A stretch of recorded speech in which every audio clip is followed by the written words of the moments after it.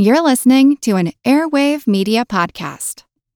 Mom deserves the best, and there's no better place to shop for Mother's Day than Whole Foods Market. They're your destination for unbeatable savings, from premium gifts to show-stopping flowers and irresistible desserts. Start by saving 33% with Prime on all body care and candles. Then get a 15-stem bunch of tulips for just $9.99 each with Prime. Round out Mom's menu with festive rosé, irresistible berry chantilly cake, and more special treats. Come celebrate Mother's Day at Whole Foods Market. Introducing Wondersuite from Bluehost.com, the tool that makes WordPress wonderful for everyone. Website creation is hard, but now with Bluehost, you can answer a few simple questions about your business and goals, and the Wondersuite tools will automatically lay out your WordPress website or store in minutes. Seriously. From there, you can customize your design, pick your brand colors, and add blocks. No custom theme or coding required. You'll get content suggestions that you can keep or revise, and with Yoast SEO built in, we automatically help you get found in search engines. From step-by-step guidance to suggested plugins to an AI-powered help bot, our built-in tools make WordPress wonderful for everyone. Whether you're a beginner or a pro, you can join over 2 million Bluehost users. Go to bluehost.com/wondersuite. That's bluehost.com/wondersuite.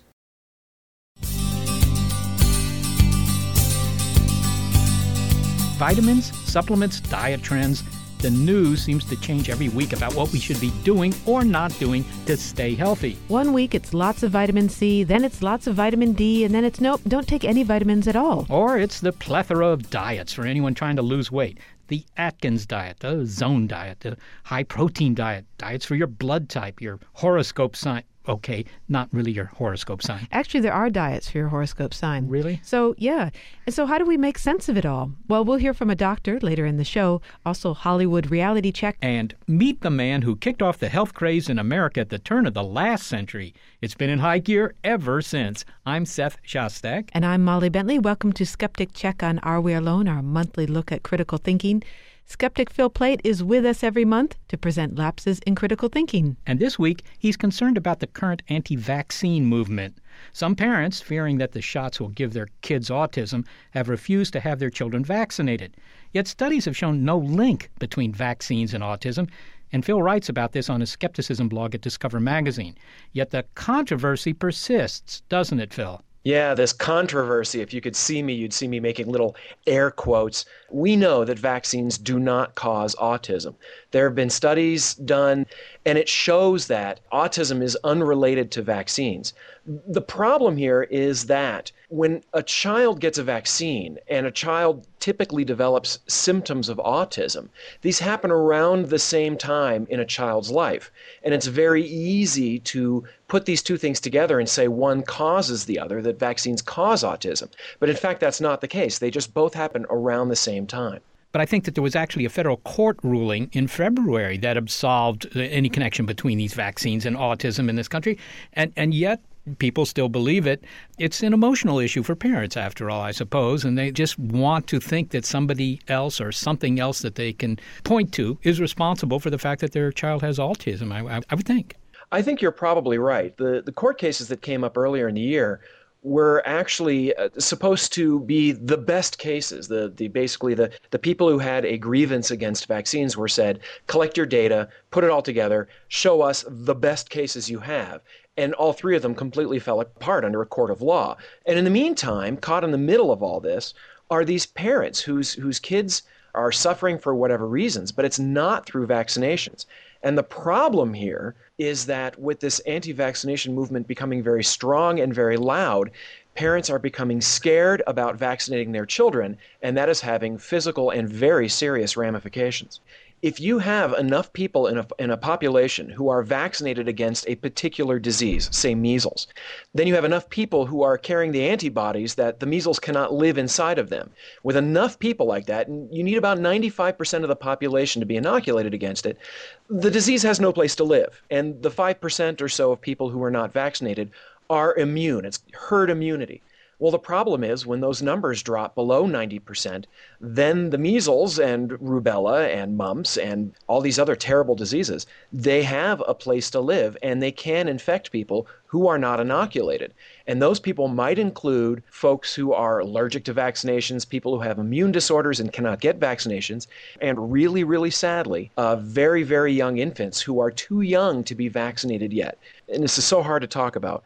But there are parents in Australia who found this out firsthand when their daughter, who was 4 weeks old, died of whooping cough. And she died of whooping cough because in that area in Australia, vaccination rates are very low. And the reason they are very low is because there is such a loud anti-vaccination group down there in Australia, scaring parents into not vaccinating their kids. It sounds as if this anti-vax sentiment has gone even beyond autism. There was a news story recently in which a poll was made asking, look, it's likely that a swine flu vaccine will be made available later this year. And 30% of the respondents said, well, they would not take that vaccine. They would not have that vaccine administered to themselves. Same phenomenon? That's possible. I don't know how many people actually take the flu vaccination every year. And that's something that does come up. I think some people are scared. They don't understand how vaccines work. They don't understand that no medical procedure is without risk. But you have to think about what that risk is. The risk from a vaccination is incredibly small. They're very few and very minor effects. They only happen to a tiny, tiny fraction of the population. But the vaccination can prevent a huge fraction of the population from getting this disease, which can have far worse problems. Getting measles doesn't sound like it's that big of a deal. We've all heard of the measles. But in fact, when you read about what can happen to it, there's all sorts of damage, including brain damage that can happen and death for infants with a tiny, tiny, tiny fraction of any sort of problems happening in the population. So it makes good statistical, good mathematical sense to get vaccinated. But there was a case in 1976 when there was a swine flu vaccine made available, and some people actually got sick from the vaccine. There's a symptom called Guillain-Barré syndrome, and it's when your immune system attacks your nervous system. And there were some cases of this that were reported after a swine flu vaccine was given to the general public. What you have to understand is that, first of all, most people, or at least half the people that had these problems, fully recovered. And the number of people who got it, it's just an incredibly small fraction of the tens of millions of people who got the vaccine. Nothing in life is entirely safe. It's all a matter of statistical odds. You are probably in far more danger, my gosh, you are certainly in far more danger hopping in your car and driving to the doctor's office to get a shot than you are from the shot itself. And yet we get up and drive to the store when we run out of milk. We're not good at processing that sort of math. People, and I include myself in this, we don't think about those kind of statistics. Yeah, this sounds like I'm not going to wear my seatbelt because a few people have suffered stomach injury by wearing seatbelts. That's right, when tens of thousands of people's lives are saved every year from wearing seatbelts. Finally, Phil, if they do come out with a swine flu vaccine this year, are you going to get a shot? If I get a shot to take my shot, I will definitely take that shot and get my shot. I've had all of my vaccines. My daughter has had her vaccinations. People always ask me, are you willing to put yourself through this? The anti-vaxxers who comment on my blog when I mention this. And I say, of course, of course. Phil Plait, thank you so much for injecting a bit of clear-headed thinking into this discussion of vaccines. Thank you, Seth. Phil Plait is the keeper of the Skeptic website at Discover magazine called badastronomy.com.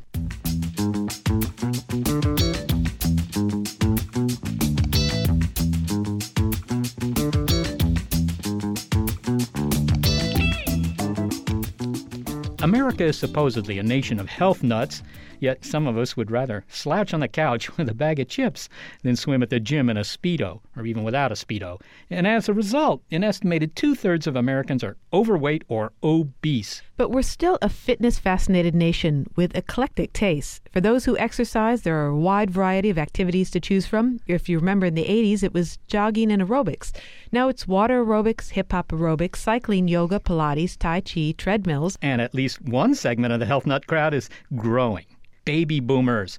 According to a CNN poll, almost 40% of health club members are age 55 and older. Plus, health and nutrition ideas abound. There's a flood of magazines devoted to the subject and nearly as many diets, some sensible, some senseless, that we adopt in our efforts to lose weight. We're a nation preoccupied by what's good for us, whether or not we follow the advice. We didn't used to be so distracted. At the turn of the 20th century, that is from the 19th to the 20th, we were a meat and potatoes kind of folk, and exercise was something that could hurt you. So how did we go from that to Muscle Beach, Jane Fonda leg kicks, protein shakes, and tofu? Well, according to author Mark Adams, it began in the 1870s with an Ozarks orphan who was sick with tuberculosis at age 8. But Bernarr Macfadden was no ordinary boy. He supposedly cured himself of TB and went on to get his strength back, and between the world wars, helped the country find its own strength and define its pec and glute muscles along the way.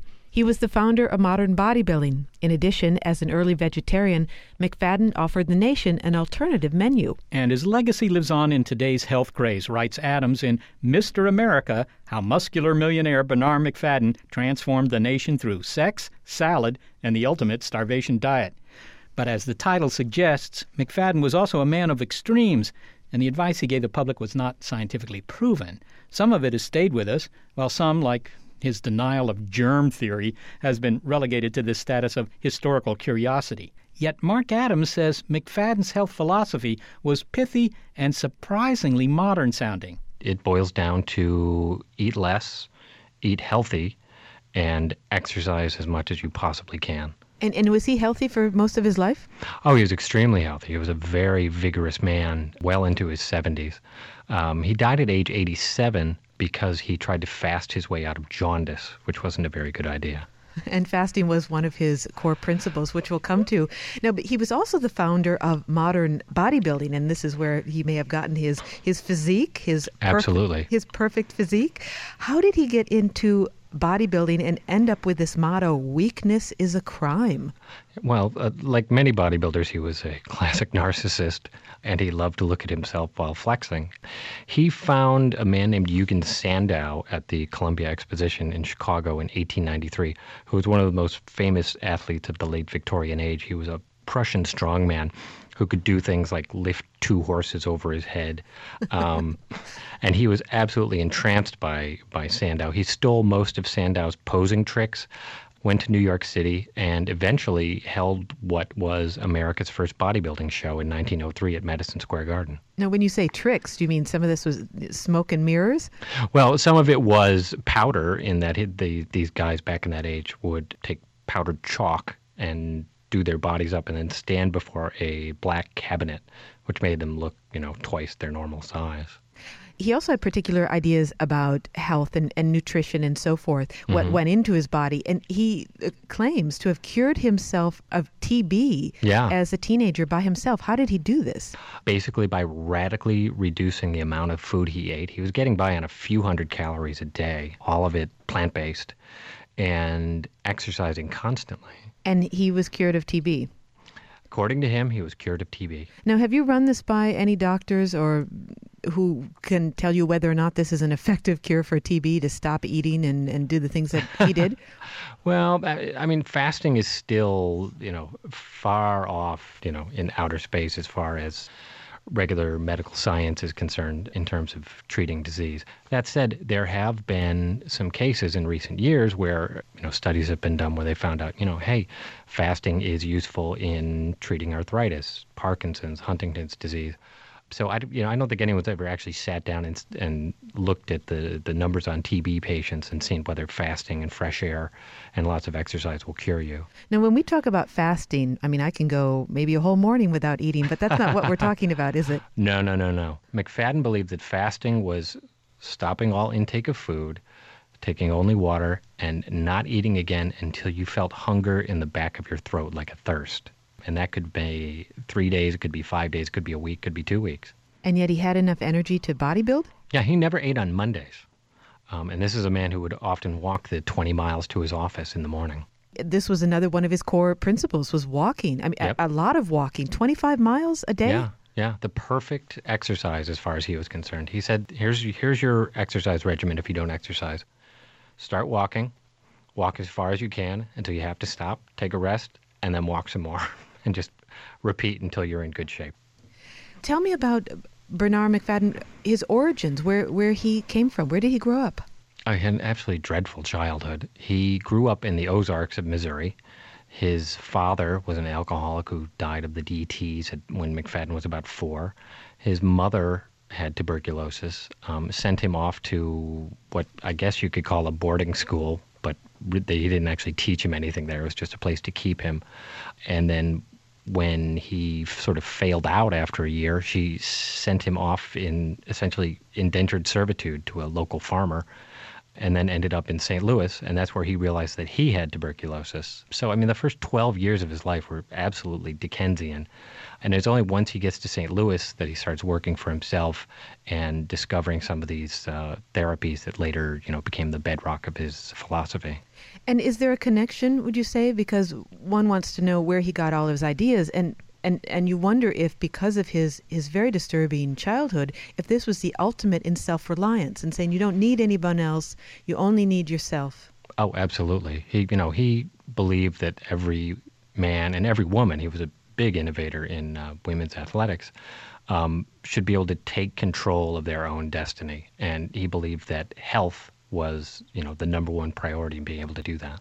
How did he get his message out? He started America's first, I believe, health magazine, Physical Culture. Was that his chief means of disseminating these ideas? It was. Physical Culture was not the first health magazine, but the first health magazine for a mass audience. It was extremely successful, far more successful than I ever would have guessed before I started looking into this. It sold, I think, 40 or 50 million copies between the 2 world wars. And this is a magazine that 100 years ago was talking about raw food, calorie restriction, weightlifting, aerobic exercise. It ran its first article on yoga with how-to illustrations in 1931.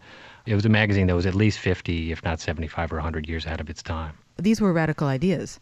Oh, crazy ideas. And yet it found a rather large audience. Well, those are 2 different categories, though, radical and crazy. Yeah. I mean, you could say it was crazy depending on your point of view. If you're a believer that medical science can cure everything and that you don't have to take control of your life in terms of diet and exercise to be healthier, then they're crazy. But if you are someone who says, I don't believe in medicine, I just believe in what nature has provided us with, then they're radical and brilliant. And unfortunately, most of our lives exist between those 2 poles. Did he not believe in medicine? Did he not believe in science? No, he believed in scientific efficiency. He believed in mechanical science. He was an early adopter of technologies. He bought an airplane in the 1920s, that sort of thing.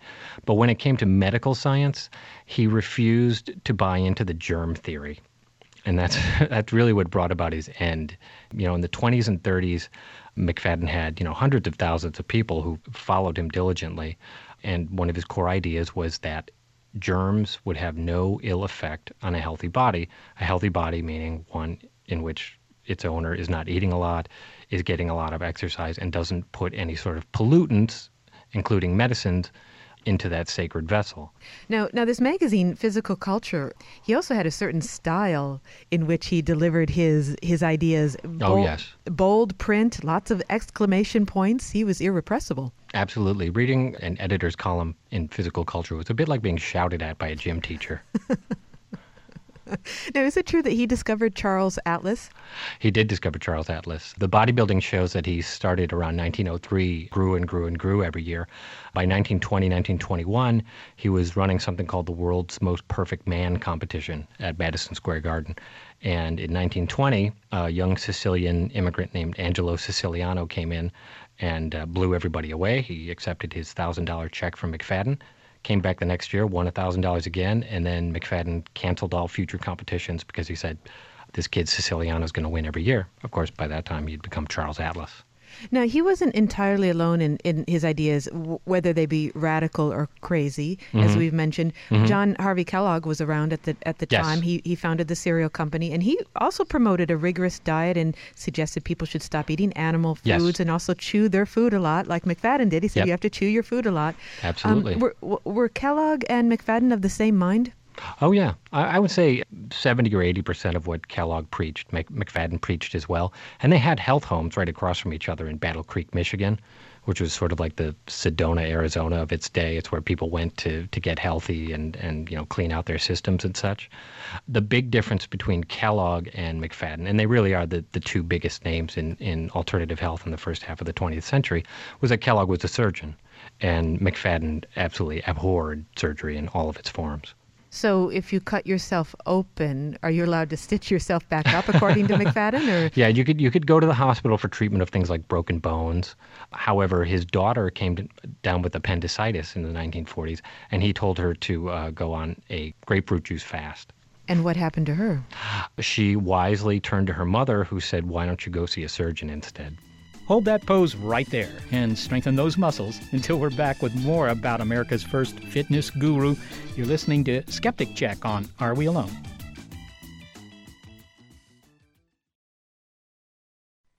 Sick of being upsold at gyms? My guy, you're currently a base member? For $90 more, I can upgrade you to our Shred membership. For $130 more, you'll be a Swole member. And for just $300 more, you'll reach Sweat Platinum. At Planet Fitness, you'll get energy without the upsell. Never pushy, always free fitness training and equipment for every workout. It's fitness that fits your budget. Join Planet Fitness for just $1 down and $10 a month. Cancel anytime. Deal ends Friday, May 10th. See Home Club for details.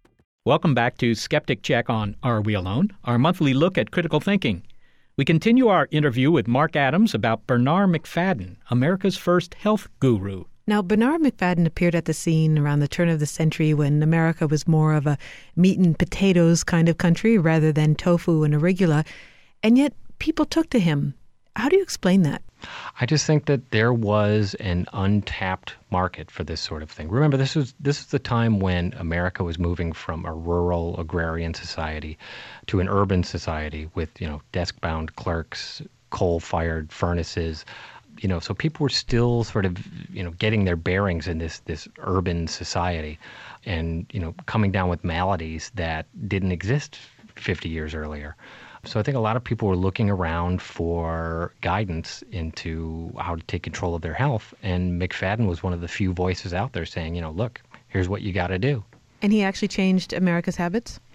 He changed the habits of a good chunk of America. The vast majority of people would rather drive than walk. They'd rather take a pill than starve themselves of most of their calories. So, to say that there was a large market for his beliefs is to say that, there were probably a few million people who believed in him religiously. Now, he also advocated some wacky advice. Oh, yes. I suppose that's the best way to describe it. Mm-hmm. What did he suggest that men who are distressed about going bald do? Yes. He was a big believer in yanking the hair by the roots vigorously for several minutes a day to get the blood flowing into the follicles. He swore that his hair had begun falling out when he was about 20 and that he did this every morning for the rest of his life. And all I can say is he died with a full head of hair. Any idea where he got this idea about? I think this may have been one of his own inventions. He had another crusade. He took on the American Medical Association in the 1920s Yes. In their attempts to vaccinate people on the north side of Chicago. Yep. Why was he so upset with them? Because he didn't really believe in germs. He believed that they existed, but in his thinking, germs could do no harm in a healthy body. A healthy body being a body in which the person exercises, eats natural foods, and doesn't eat too much, and probably most of all, doesn't take any sort of medicine because he saw medicine as poison. So when the AMA started pushing vaccination in the 1920s, he saw that as a major threat to his philosophy. So do you think he turned people away from vaccinations in the 1920s? I think he turned a lot of people against vaccination. He didn't vaccinate his own children. His own children over in New Jersey couldn't go to the public schools because they hadn't been vaccinated. I'm speaking with Mark Adams. He's a writer and editor, and he's the author of Mr. America, How Muscular Millionaire Bernarr Macfadden Transformed the Nation Through Sex, Salad, and the Ultimate Starvation Diet. Well, Mark, he transformed the nation through sex. How did he do that? He did, because when Physical Culture magazine started, basically most of America had venereal disease, it seems like. Only when World War I rolled around and the Army started doing physicals on soldiers did they realize that 20 to 30% of the men they were seeing had late-stage syphilis or gonorrhea. Macfadden started writing about this 20 years before that and actually was sentenced to 2 years hard labor in a federal penitentiary for running a serial fiction story about a young man who had given VD to another young woman. So at least in that sense, he really got the ball rolling on bringing sex out into the open. When you say he brought it into the open, was he advocating that people should do more of it, which of course would spread more disease, or have safe sex, or what was it? Well, he was certainly a fan of sex, but what he was a fan of was letting young people know about sex earlier. This is just after the Victorian era had ended, and sex was still a topic that was not much discussed. Certainly young women were not learning a lot about sex before their marriage night. And what was happening was a lot of these guys were bringing syphilis or gonorrhea into a marriage, infecting the wife. The children would be born with one disease or the other. It would have a snowball effect. What he was saying was, look, let's just bring this out into the open and admit that it exists and that a significant percentage of the population has it, and then we can start treating it from there. Of course, his treatment would have involved not eating and exercising a lot and things like that. And I have to guess that that's probably not the best way to attack syphilis. Now, Bernarr Macfadden died in 1955. Yes. Since then, which of his ideas have proven to be smart and effective and actually supported by science, and which of them have been discredited? Well, I think the ones that have, really stuck with us are, exercise daily, eat a mostly plant-based diet, make sure to get your heart rate up, things like that. They're pretty basic health ideas at this point. Well, he also suggested stay away from white bread. Well, yeah, stay away from all white foods, which is the bulk of the South Beach diet, which was written by a cardiologist. Stay away from white rice, stay away from white bread, stay away from refined sugar. It was Macfadden who got white bread enriched, as we now know it, back in 1940. Because apparently Hitler had cut off Europe's riboflavin at that time, so he used this as a wedge to get America's bakers to put vitamin B1 back into the white bread. As a patriotic duty. As a patriotic duty, exactly. So everything we know as a healthy lifestyle these days, Macfadden, if not the major influence, was a major influence on all that. At the same time, his bedrock belief that germs couldn't do harm to a healthy body. That one hasn't aged so well. His idea that you could cure cancer with an all-grape diet, that's probably another one that's not going to make a comeback anytime soon. So in some ways he cleared the way for health aficionados or health nuts. We have a few of those here in California. Oh, yes. Can you also say that he made the country safe for quacks? No, because quacks are a great American tradition. Quacks go all the way back to the Revolutionary War and beyond. I think he made America safe for a certain kind of lifestyle that really does get associated mostly with California. Yet there's a group, maybe you've heard of them, they call themselves breatharians. I believe that's how they pronounce it, breatharians. And they believe you can just live on light and you don't need any food or any water. Now, this is dubious advice. Would you have breatharians if we didn't have Bernarr Macfadden?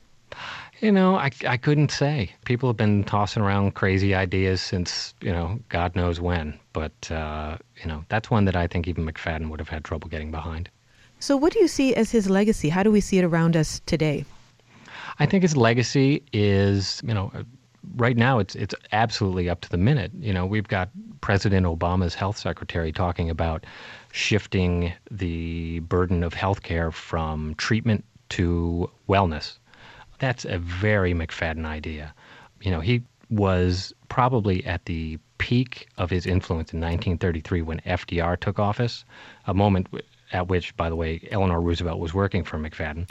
And it's really a mirror of what I see today with the talk about healthcare and saying the only way to save money is to take charge of your own health. One of the things he advocated was to eat mostly plants. That's yes. one third of the advice put out by writer Michael Pollan, which is eat food, not too much, mostly plants. Yeah, exactly. When I saw that on the cover of Michael Pollan's book, I was like, oh my God, that's pure Macfadden. It's pure J.I. Rodale, who coined the term organic, who started the magazine Prevention, which is one of the great influences on wellness and holistic thinking. And Rodale basically said, I patterned my entire career on Bernarr Macfadden. I owe him everything. You have tried some of Macfadden's ideas along the way in varying degrees of severity. Yes. But you did embark on the grand PC, that would be a physical culture finale. Yes. Now, when you started this was going to be pretty rigorous. You were not in good shape, it sounds Nope. like. I was in horrible shape. Overweight, intestinal trouble, respiratory trouble. Yeah, I was basically a wreck, a 39 or 40-year-old wreck, and I had I think a 40-inch waist. I could, barely walk up a flight of stairs. I had this stomach bug and this lung bug that had been bothering me. I wasn't sleeping well. So what I sat down to do was draw up a plan based on Macfadden's theories in which I could turn my health around quickly, 6-8 weeks, which Macfadden believed you could do. You could change your life almost overnight if you were willing to make radical changes. Well, sure, if you stop eating, you'll see the results in 2 weeks. You'd be amazed how the pounds melt off when you stop eating. So what I did was I tried to not eat for a week. I got about 5 days in on just water and a little bit of salt. I can think of a lot better ways to spend 5 days than to sit around the house not eating. But once I went back on food, I did notice that the stomach bug had gone away, the chest infection had gone away, and I had extraordinary levels of energy. I was able to exercise much more than I had been able to in the past. So I was sort of heartened by that. So you introduced some food at some point? Yes, absolutely. Well, I'm not a breatharian. I can't make it more than a few days without food. Actually, they can't either. But I guess it's an ideal, something to shoot for. Did you stick with it, or which parts of Bernarr Macfadden's regimen have you stuck with? Well, I've adopted a lot of his ideas in my life. I chew my food 20 or 30 times now before swallowing and find that I have to eat a lot less food. I really have started adding a lot of raw food and fruits and vegetables to my diet, where I wasn't eating that many of them before. I've taken on walking as a serious exercise. As I put it in the book, I always thought walking was an exercise for old people in laxative commercials who are strolling along the beach in matching tracksuits. But if you get the pace up to about 4 miles an hour, as Macfadden suggests, it's a really serious workout. Now, as we do this interview, you have a bit of a fever. You have the flu. I do. How do you account for having the flu? Well, because I've forsaken all of the master's great ideas. I've gone back to drinking alcohol. I've gone back to eating fried food, not on a regular basis, but some of the time. So he would say that I have poisoned my system and made myself susceptible to germs. Well, Mark, thank you very much for talking to us. Thanks for having me. Mark Adams is a writer and editor, and he's the author of Mr. America, How Muscular Millionaire Bernarr Macfadden Transformed the Nation Through Sex, Salad, and the Ultimate Starvation Diet.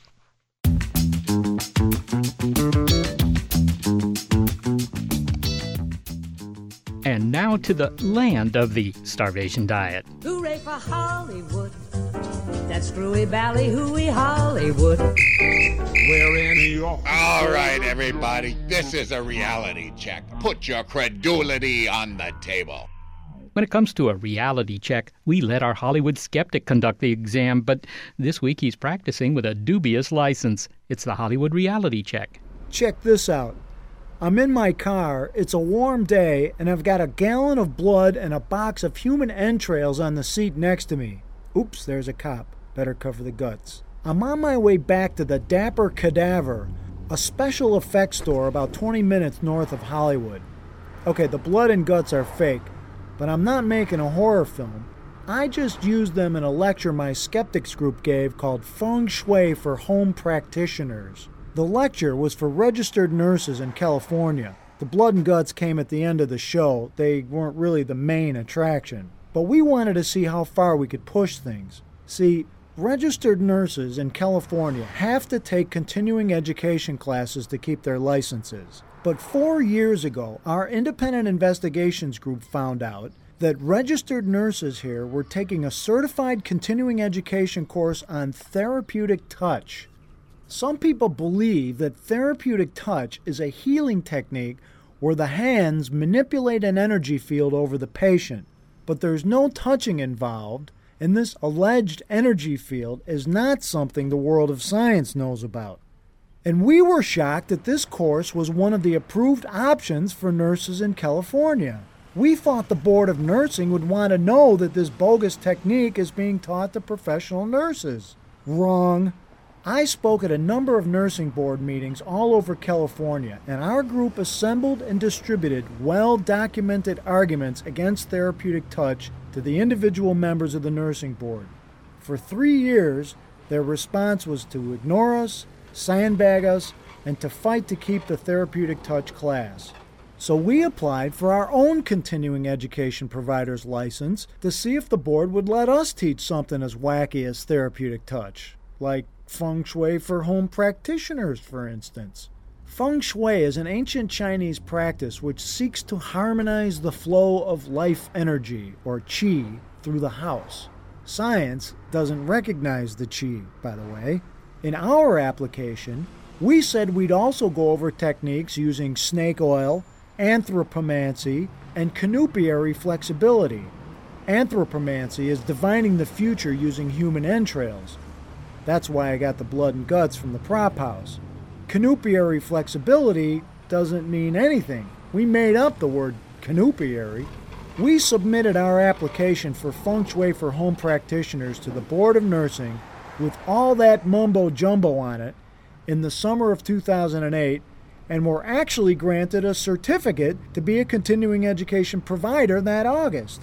So we settled in to teach our feng shui, anthropomancy, and canupiary flexibility class. But get this, a few days before I got to toss the bucket of entrails onto the floor and divine the future in front of our first class, the board rescinded our certificate. We had already been an approved continuing education provider for 7 months, but they took our certificate away within days after we sent out press releases to the media about how our bizarre application had been approved. Okay, the Board of Registered Nursing was right to revoke our wacky class, but therapeutic touch is also wacky and remains certified. We just want to see all the rubbish cleaned out of nursing education. Which reminds me, I gotta clean this bucket of fake guts and get them back to the prop house before they close. Oh, look at this traffic. Jim Underdown is the executive director of the Center for Inquiry West, Los Angeles.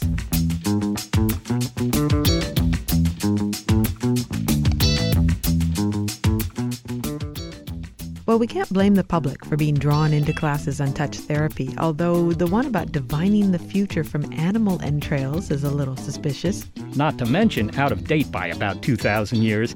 The Romans made a practice of it. They called it haruspicy back in the days of empire. You're listening to Skeptic Check on Are We Alone? But don't take our word for it.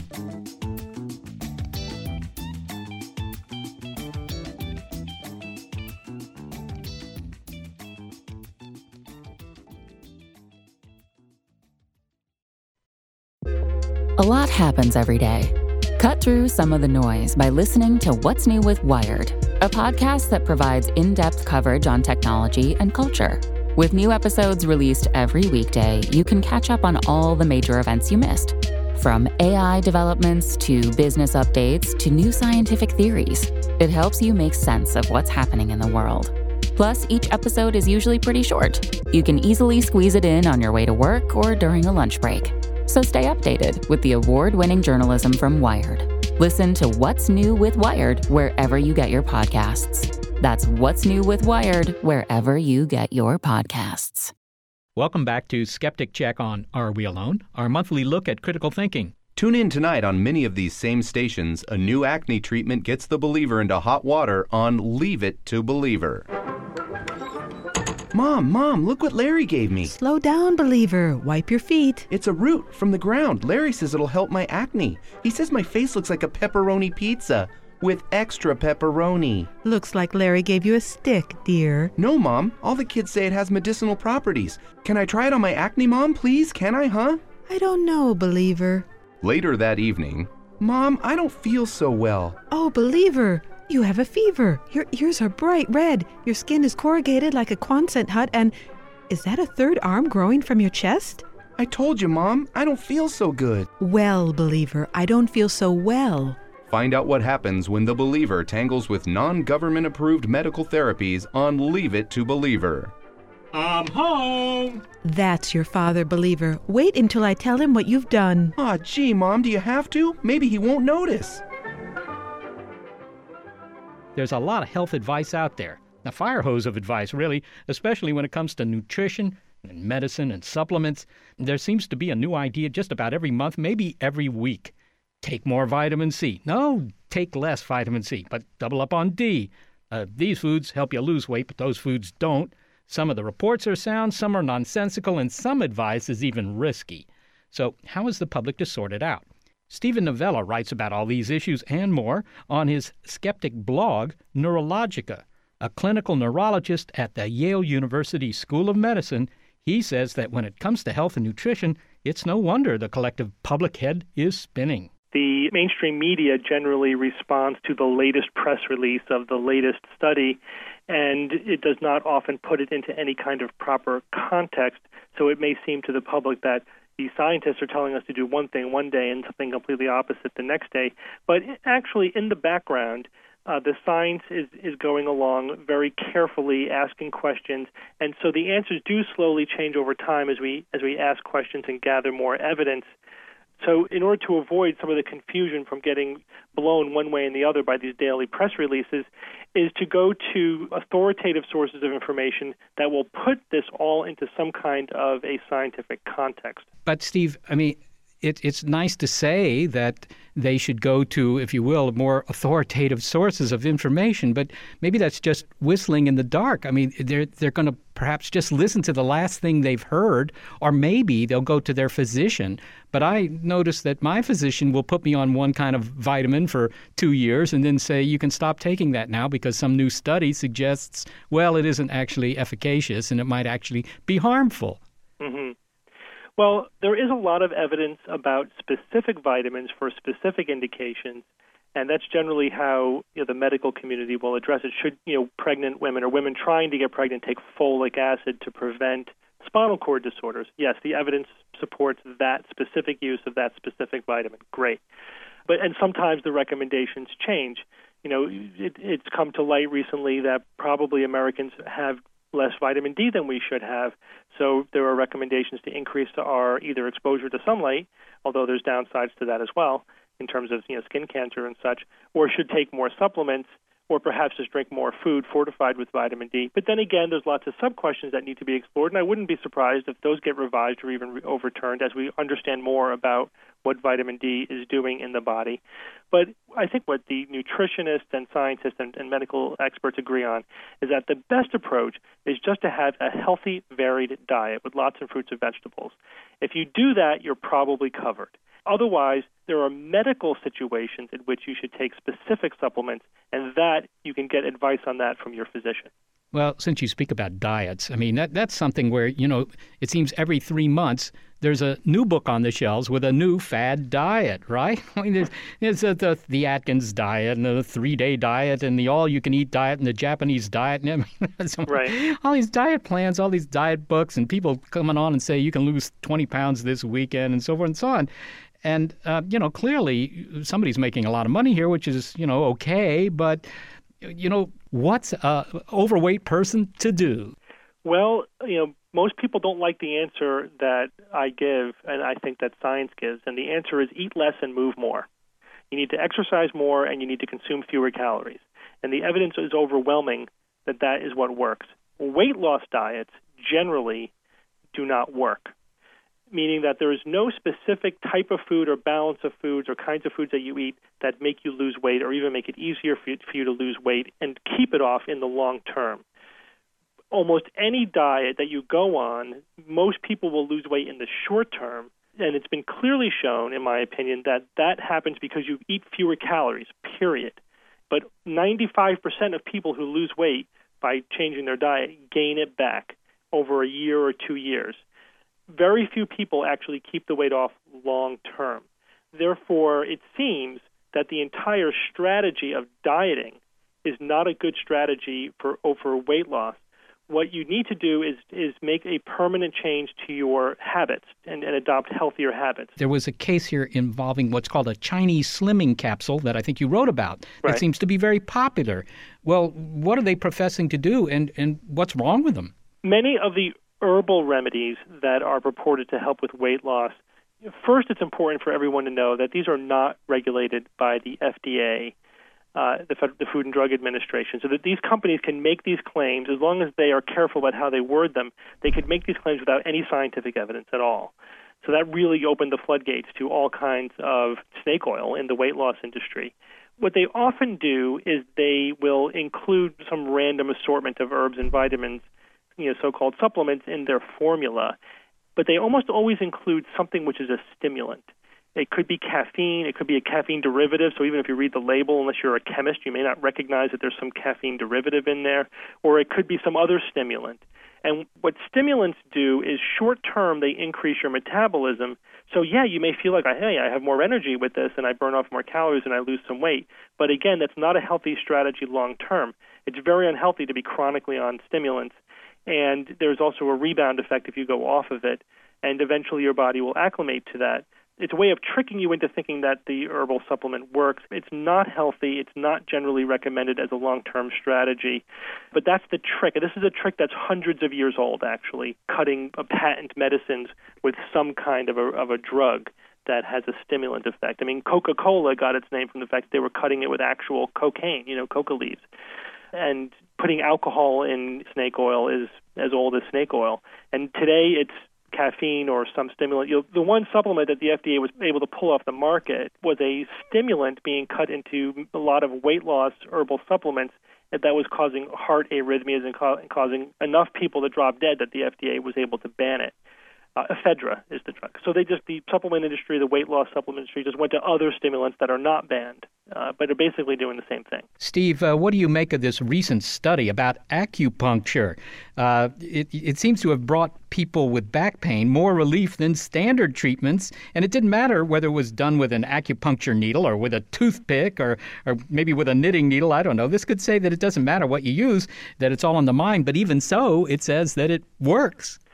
Well, the study shows that acupuncture does not work, and it's really dishonest of the proponents of acupuncture to try to twist this around and present it to the public as if it shows that acupuncture does work. What this study did was it compared standard therapy plus acupuncture, meaning actually sticking thin needles into the skin in alleged acupuncture points, and it tested two forms of that, either just cookbook style, just putting the needles in predetermined locations, or having an expert acupuncturist individualize the treatment to the patient. And they compared that to placebo or fake acupuncture, where toothpicks inside of a tube were pushed against the skin, but they did not penetrate the skin. So that's not acupuncture. That's randomly poking people with toothpicks. But the people didn't know what they were getting. The subjects couldn't tell because the toothpick felt just like a needle going in. So that was standard therapy plus those things compared to standard therapy, which was actually not standardized. It was just whatever the person was already getting or would already get, but that was not standardized in any way. So really, this study was not designed to compare acupuncture to standard therapy. It was designed to compare two different types of acupuncture with fake acupuncture, and it showed absolutely no difference between those three groups. So what that means is it doesn't matter where you stick the needles, and this is what other evidence has showed as well. This is not the only study to show this. Generally speaking, the acupuncture research shows it doesn't matter where you stick the needles, and it doesn't even matter if you stick the needles. You don't have to actually stick needles through the skin in order to have a nonspecific subjective sense of improvement in pain syndromes from acupuncture. That's completely consistent with a placebo effect. And it means that acupuncture, that sticking needles into specific places in the skin, doesn't work because it was no better than placebo. This is exactly like a big pharmaceutical company doing a study comparing their drug to a placebo, showing absolutely no difference between the two, and then claiming that both their drug works and the placebo drug works. Therefore, their drug should get FDA approval and go forward. It's exactly like that. It's a complete and utter deception. Okay. Well, finally, Steve, on your blog, you also discuss what sounds like a very pernicious medical condition, spontaneous human combustion. Right. And I think that would certainly be a hot topic around the house if it happened to you, so to speak. What do people believe about spontaneous human combustion? Yeah, that's a funny topic. That's one of the lighter things that I might talk about, just again as a sort of exercise in critical thinking and understanding how science works and how do we know stuff. So does spontaneous human combustion actually occur? Do people spontaneously burst into flames and burn to ashes?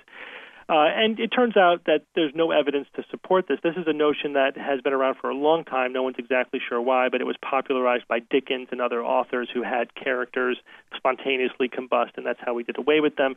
There's been the thinking for a long time that heavy alcohol use may lead to spontaneous human combustion. It survives to this day. Most of these kind of weird beliefs never go away entirely. There's always somebody who latches onto them and continues to believe in them. So it has its modern proponents that will point to cases in which people may be found in their apartment or in their home burned almost to ash, but without much damage to the surrounding room, and say, well, that person, that looks this way because they burst into flames themselves. But in all these cases, there are prosaic explanations for them. Firefighters don't really have belief in spontaneous human combustion, those that investigate the causes of fires, because they can see, like in some of the famous alleged spontaneous human combustion cases, for example, the people were found with their head literally in their fireplace where the fire hadn't been lit there. I mean, it doesn't take much of imagination to figure out how that person caught on fire. Or they tend to be people who are not physically able to move around very much. They may be disabled. They're often overweight, and that contributes to their combustibility, if you will. And they are often smokers. Now, why would smoking be a risk factor for combusting, if the smoking wasn't the source of the flame itself? So, you have somebody who's taking medication, who falls asleep, is infirmed and overweight, and they're smoking while they fall asleep, and they set themselves in their chair on fire and they burn up, right? But those are the cases that are being presented as quote-unquote spontaneous human combustion. And of course, there's absolutely no known mechanism by which somebody could spontaneously heat to the point of combustion. It sounds to me like it would also be a social blunder. Imagine being out on a date and your date spontaneously combusts. I mean, it would be a hot date in a way, but I don't think you'd take them out a second time. Steve Novella, thank you so very much for talking to us. Seth, thanks for having me. Steven Novella is assistant professor of neurology at Yale School of Medicine. Seth, are you okay? Where are you? Oh, all I see here is a pile of ash. Seth! I'm right here, Molly. I'm under the desk. Phew. You okay? I'm playing with this potassium nitrate here. It's supposed to cure hives, but it looks like it's also combustible. Yeah, I'll say so. Well, I'm glad you're okay, but can you open a window? It's kind of smoky in here. Yeah, that's a good idea. By the way, that's it for our show. Yeah, that may be it for our studio. We'd like to thank the Pillars of Good Health, Gary Niederhoff and Barbara Vance. And the NASA Astrobiology Institute and the SETI Institute, because understanding what SETI is, you have to know what it isn't. And that makes putting on your critical thinking cap so important. Maybe we could put on the fans in here. You've been listening to Skeptic Check, our monthly show on critical thinking on Are We Alone? But don't take our word for it.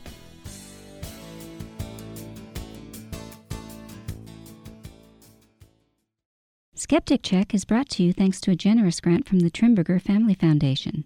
At the Trimberger Family Foundation, we hold that skepticism is a lamp that lights the way to truth. You don't need to be a scientist to hold that lamp. Look for evidence. Keep on thinking. Trimberger.org. Introducing Wondersuite from Bluehost.com, the tool that makes WordPress wonderful for everyone.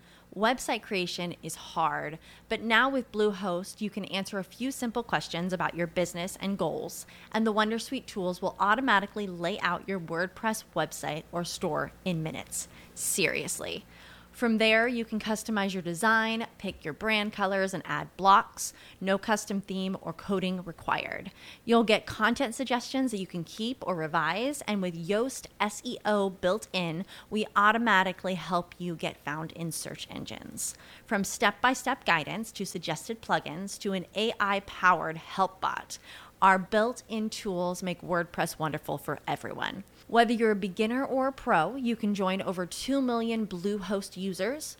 Go to bluehost.com/wondersuite.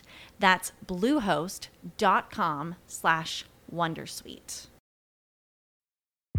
Tech moves fast, so keep pace with the Daily Crunch podcast from TechCrunch. With new episodes every day, this podcast will give you a quick overview on everything you need and should know about startups, new tech, regulations, and more. Listen to TechCrunch Daily Crunch now, wherever you get your podcasts. That's TechCrunch Daily Crunch, wherever you get your podcasts.